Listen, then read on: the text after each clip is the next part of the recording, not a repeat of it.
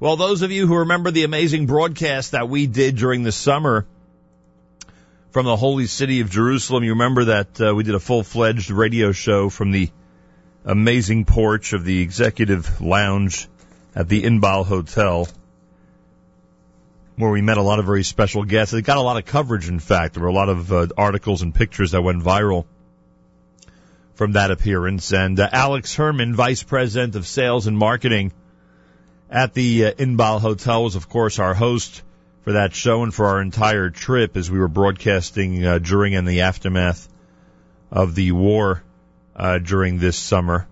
And today, as you can imagine, must be a very busy day at the Inbal Hotel. After all, the Chag begins tomorrow night. Alex Herman, welcome back to JM in the AM. Thank you very much, Nachum. Boy, oh boy, I can only imagine what's going on. You have one of the largest Sukkot in Yerushalayim. Then on top of that, you have how many private Sukkot in the hotel? You have a variety of private. How many? Yeah, we have 12 private Sukkot at the Inbal. 12 private Sukkot at the Inbal, plus, of course, the main one where hundreds of people will be eating tomorrow night.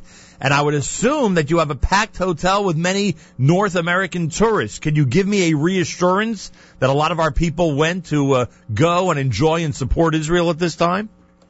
Well, absolutely. I'm sure that many of your repeat clients are listening to you today live from Israel. Yeah, on the app. I hope they're tuned in right now, in fact, from whatever the room they're in, wherever they're enjoying the show. So, I mean, I would assume that tomorrow is 100% capacity. How would you describe the holiday season in general in Jerusalem this year? Well, in general, the holiday season is very good for us.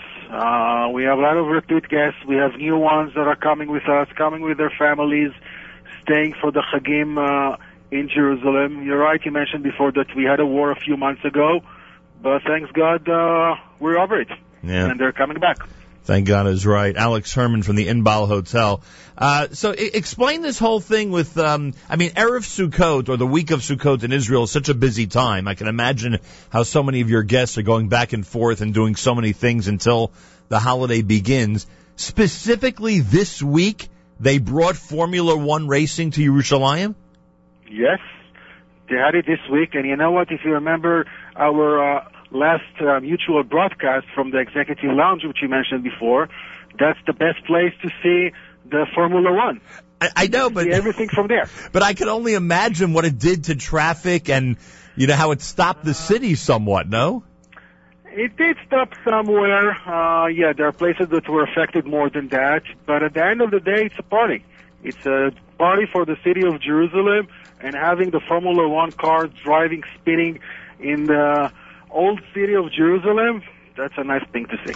Can you tell the difference between regular driving in Jerusalem and Formula One driving? Is it very similar?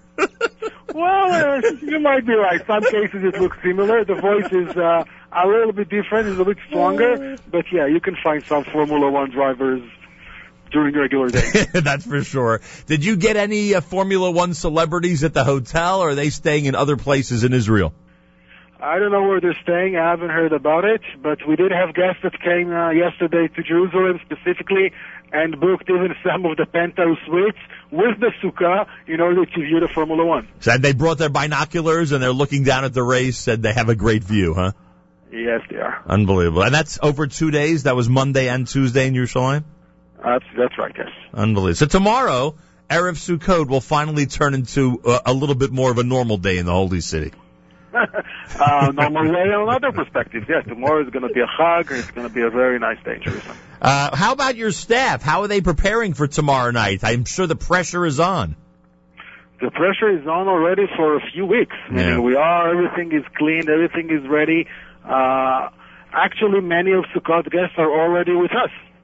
Yeah, yesterday, coming today, and some are going to come tomorrow as well. So we're already feeling like we're in the middle of Chag. Yeah, I can imagine. I mean, I'm sure many from North America have been with you even from before Yom Kippurim, some of them at this point. That's right. Some people came and spent Yom Kippur here in Jerusalem. All right, how does I know that this is way in advance, but you're always worried about other time. You're like us. You're always thinking ahead. For you, it's already Hanukkah time. How does it look? How does the winter of 2014 look? Are people booking now? Are they trying to make up for what some of us did during the summer when we weren't able to make it to Israel? You're right.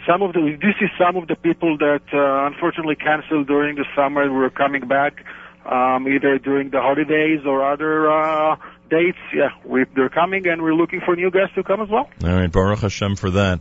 Yeah. You don't know who won the Formula One race, do you? I don't think it wasn't a real race. I know, it was like an exhibition, right? Yeah. The mayor's happy, correct?